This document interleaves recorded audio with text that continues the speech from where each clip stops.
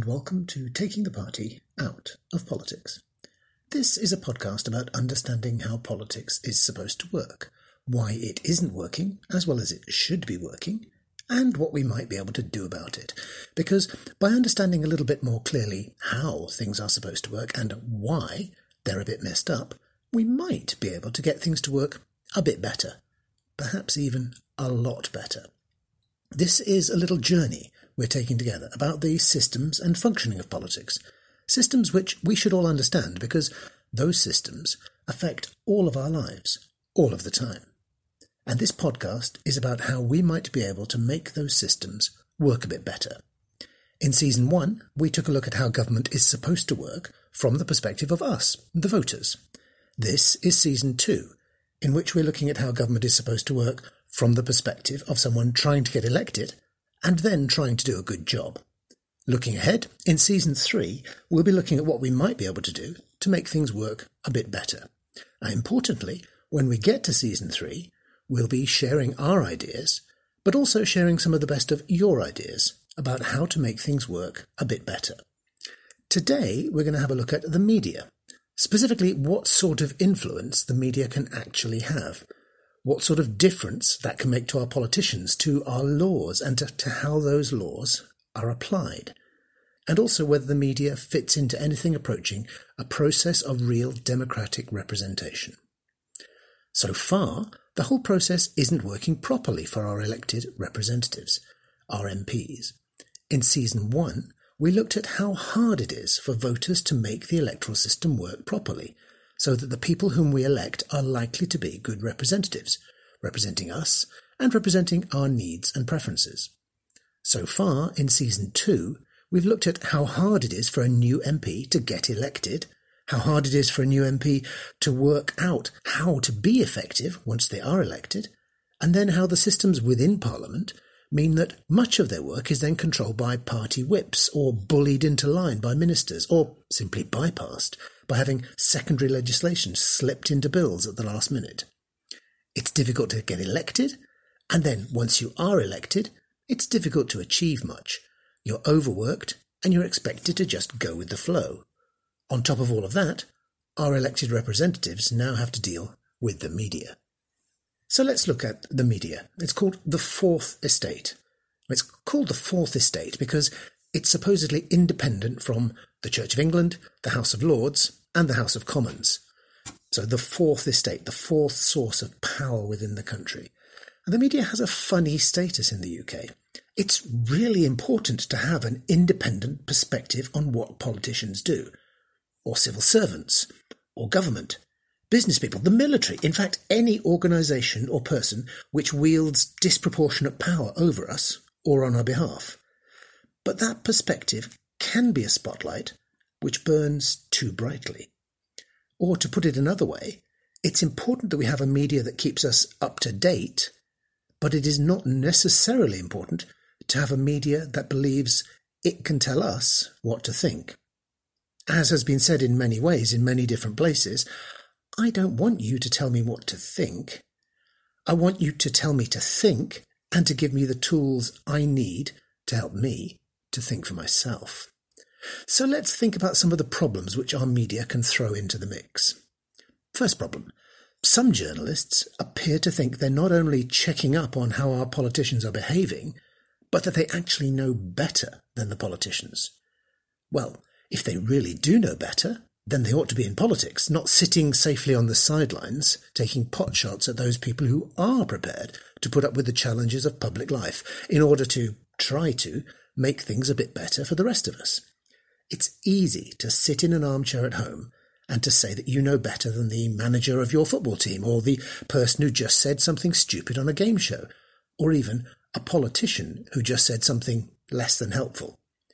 But it's not easy to manage a football team, especially not if the expectation of the whole country is weighing heavily upon you.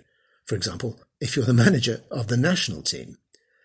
Is it really likely that everyone who is in your local pub and who feels they can shout at the TV, is it really likely that they all know better than the professional, experienced, carefully selected manager?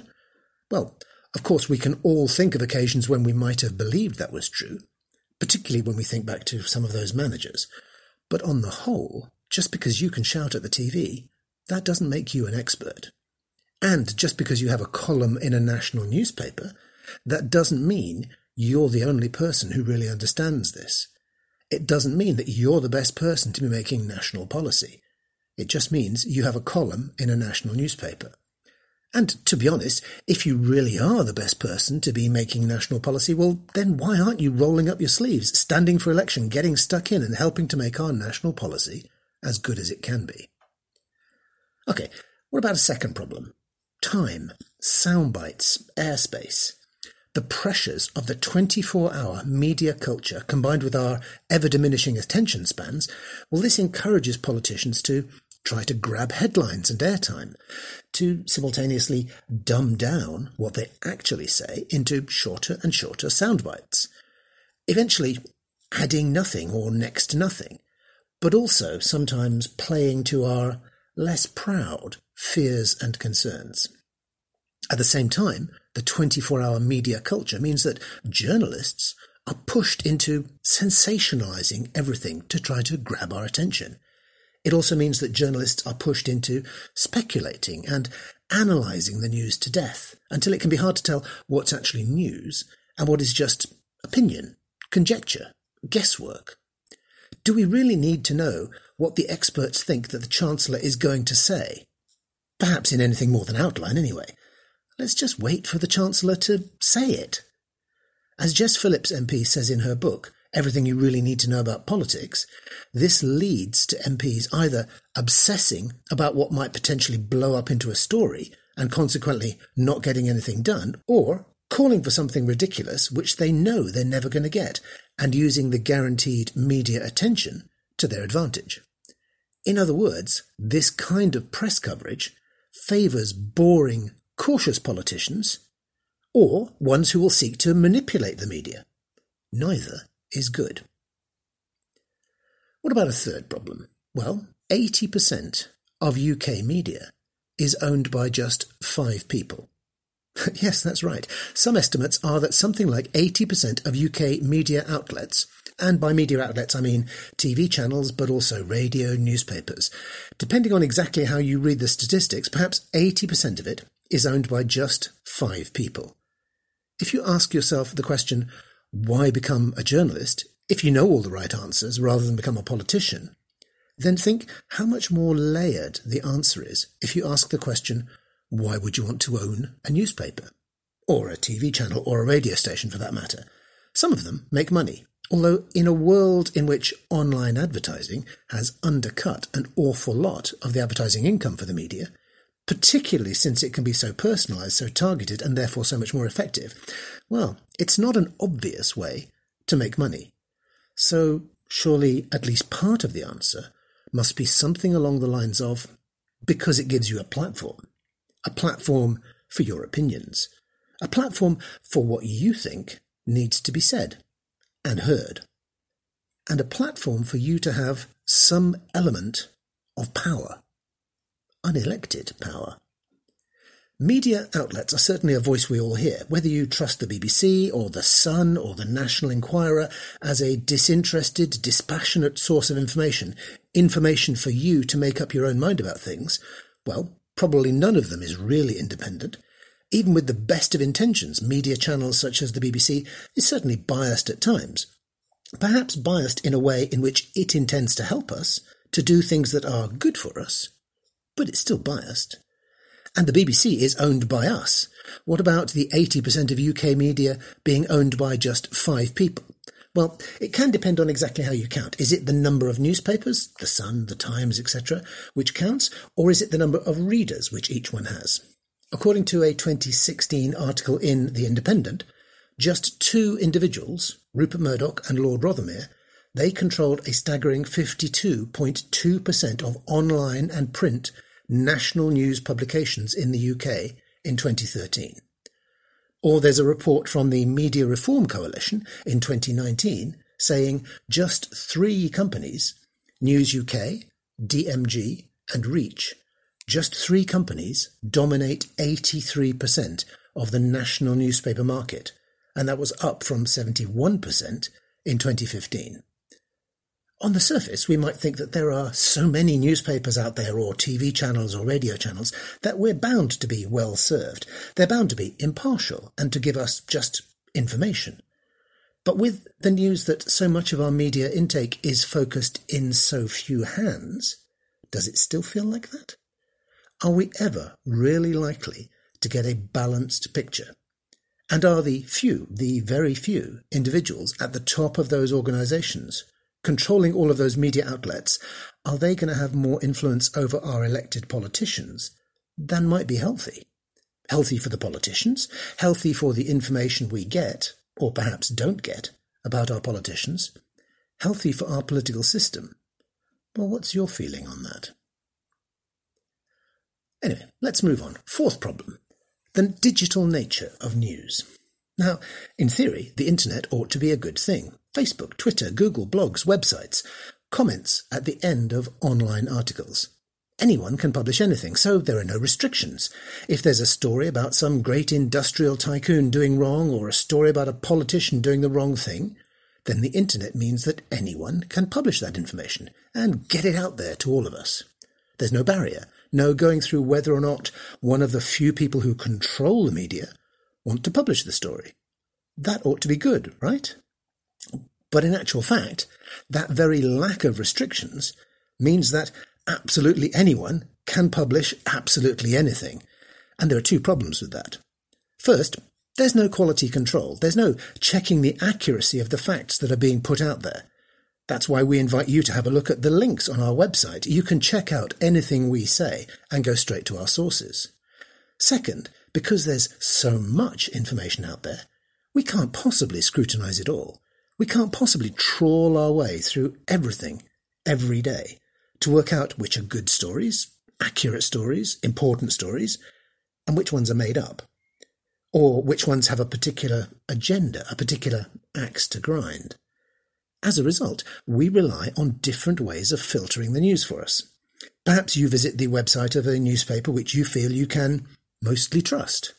Perhaps you're a Twitter demon and feel that you're able to get the story direct from the people who are telling the story.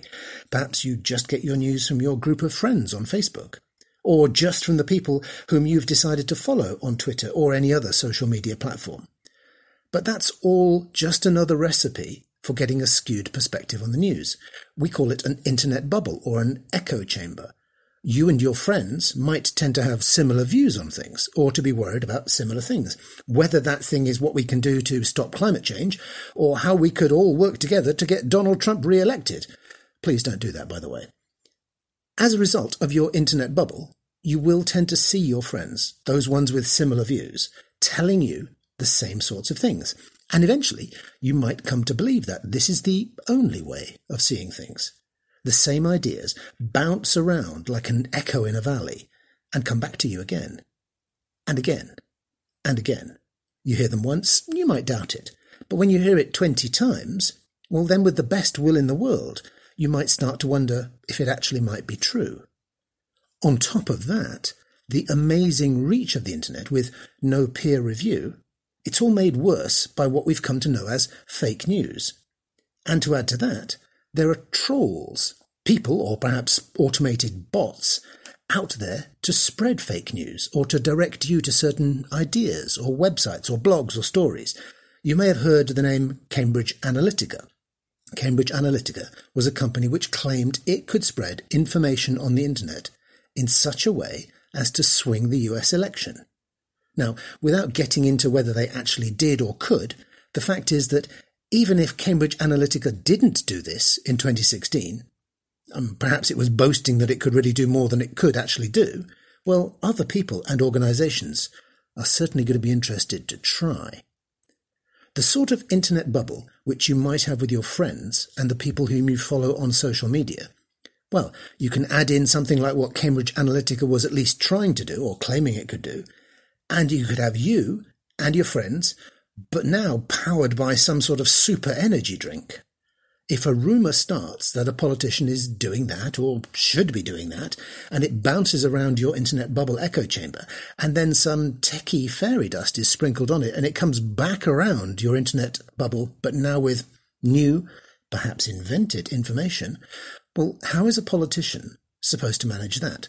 How is a good politician, perhaps one who is, for example, challenging gun laws in America, and who so has a lot of vested interests lined up against them, or perhaps one who is trying to get something done which will help to control climate change, and so who has another different load of vested interests lined up against them, well, how is that politician going to survive in a world where supercharged rumours are flying around the internet, all trying to discredit them, or otherwise undermine what they're trying to do? Well, I'll leave that one with you. Let's think about a fifth problem. We should also remember that it's the nature of news to be mostly negative. Very few things happen in the world in newsworthy chunks. Good things tend to happen slowly. Now, there are exceptions, of course. Your team winning the Champions League final, for example. Though, of course, as an England supporter, we know that we'll almost certainly lose to the Germans on penalties even before the match starts. So there are probably just as many negative sports stories as positive ones. But it is actually true that the world gets better slowly. But that slow, incremental improvement, well, that isn't headline-grabbing stuff. It's the sort of stuff which appears on the radar only of people who follow statistics and data. Oddly, it means that people like economists can have a more positive view of the world than most of us, apparently. Bad things can happen in sudden lurches, natural disasters, for example. But bad things make good news. It's the nature of news to be a sort of warning system about what can go wrong in the world. It might rain. Take a coat today. There are roadblocks on your route to work. Allow extra time. There are hijackers in the world. Well, perhaps there isn't an awful lot that you could do about that, but it still makes the news. It might not be newsworthy, but today, billions of people had a pretty ordinary day. Actually, billions of people laughed today. Billions of people didn't have an accident, and billions of people didn't die, or get swindled out of their pension fund. I don't mean to be glib. For the person who did get swindled out of their pension fund, well, that's awful. I mean, how does the person who does that to someone who has worked all their life and just retired, how does that person sleep at night? I really don't know. But it didn't happen to most people. The fact that it didn't happen to most people isn't newsworthy. We're kind of supposed to be able to put it all into context on our own and remember that everyone who wasn't mentioned on the news today is okay, or perhaps even better than just okay. But that can be difficult. As the song goes, the news contrives to frighten you. And the news can seem very negative, particularly on some days. And that doesn't mean that we should switch off. It doesn't mean that we shouldn't pay attention to what is going on in the world. But it does take an awful lot of effort to keep it all in context sometimes. What we actually need is less news and less pretense that it's all urgent news. There is urgent news in the world, and we do need to hear it, but journalists speculating about what one of our MPs is going to say later today, well, that isn't urgent. It can wait until it's been said, and even then it can probably wait until the journalist has properly analysed the detail and the implications. Added to this, we must not lose sight of the fact that the media is a business. The competition for our attention is a competition which will affect ratings, and ratings affect how much advertising can be sold, or at the very least, how much public funding can be justified. The media business regards us as consumers of information, and so the information is packaged to attract our attention, packaged to play to our presumptions about the world, packaged to ensure that we consume. The sort of scrutiny which is conducted by the best media, Watergate, not phone hacking, well, that's incredibly valuable, but far too much of it is not driven by our best interests. It's driven either by the demands of being a business or perhaps by the political agenda of the editor or the proprietor.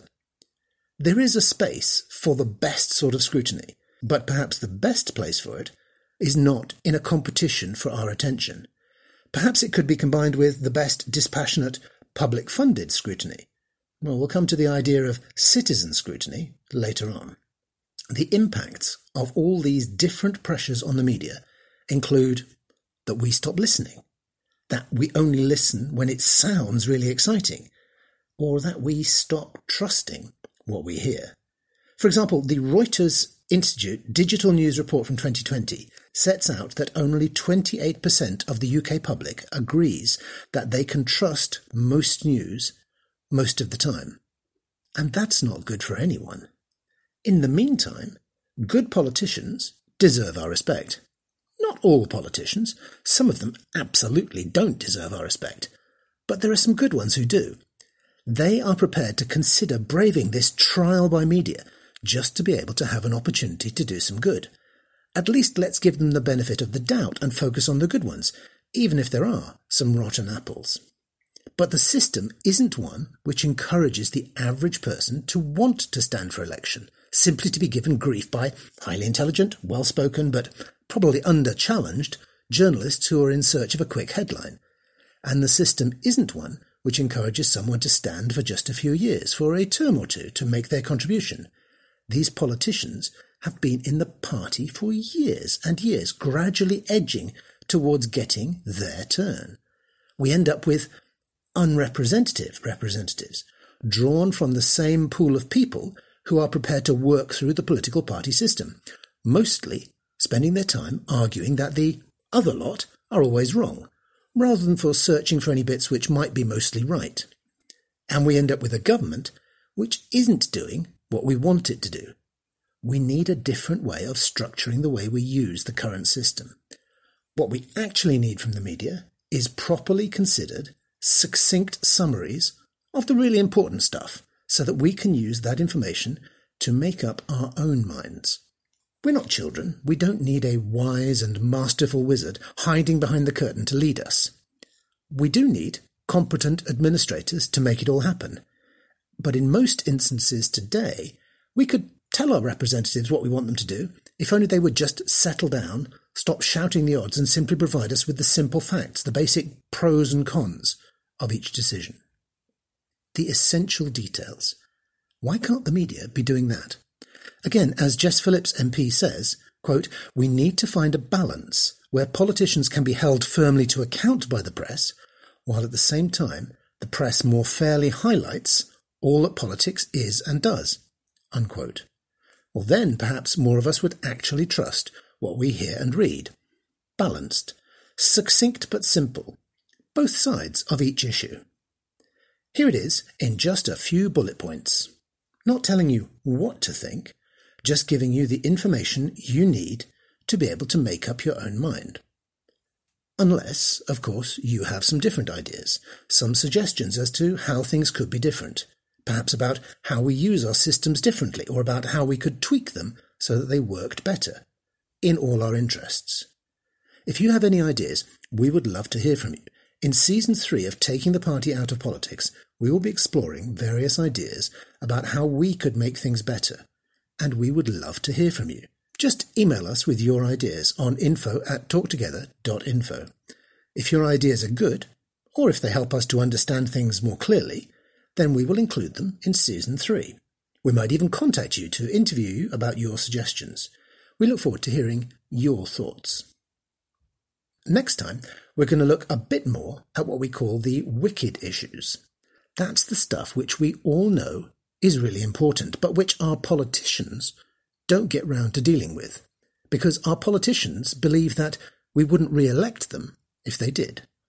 Well, perhaps when they're faced with a barrage of unhelpful media attention, always interested in a quick bit of sensationalism to grab our attentions, perhaps those politicians are right. Perhaps we wouldn't re-elect them if they did deal with the wicked issues. Not if we live in a fog of only what our journalists and media outlets want us to hear. Well, next time we're going to have a good look at all of that. For now, thank you for listening. If you'd like to look at the transcripts of the podcast, including links to all our sources and references, please go to www.talktogether and follow the links to the podcast from there. Of course, if you'd like to contact us, not least if you'd like to share any ideas which you have about how we could make things better, or if there are any areas of how politics is supposed to work but why it isn't, then please email us anytime on info@talktogether.info. If you've enjoyed this podcast, then I hope you'll take the time to tell your friends. And perhaps you could also take a moment to give us a rating wherever you found us. That not only helps other people to find us, it just also really makes us feel appreciated. That would be great. Thank you.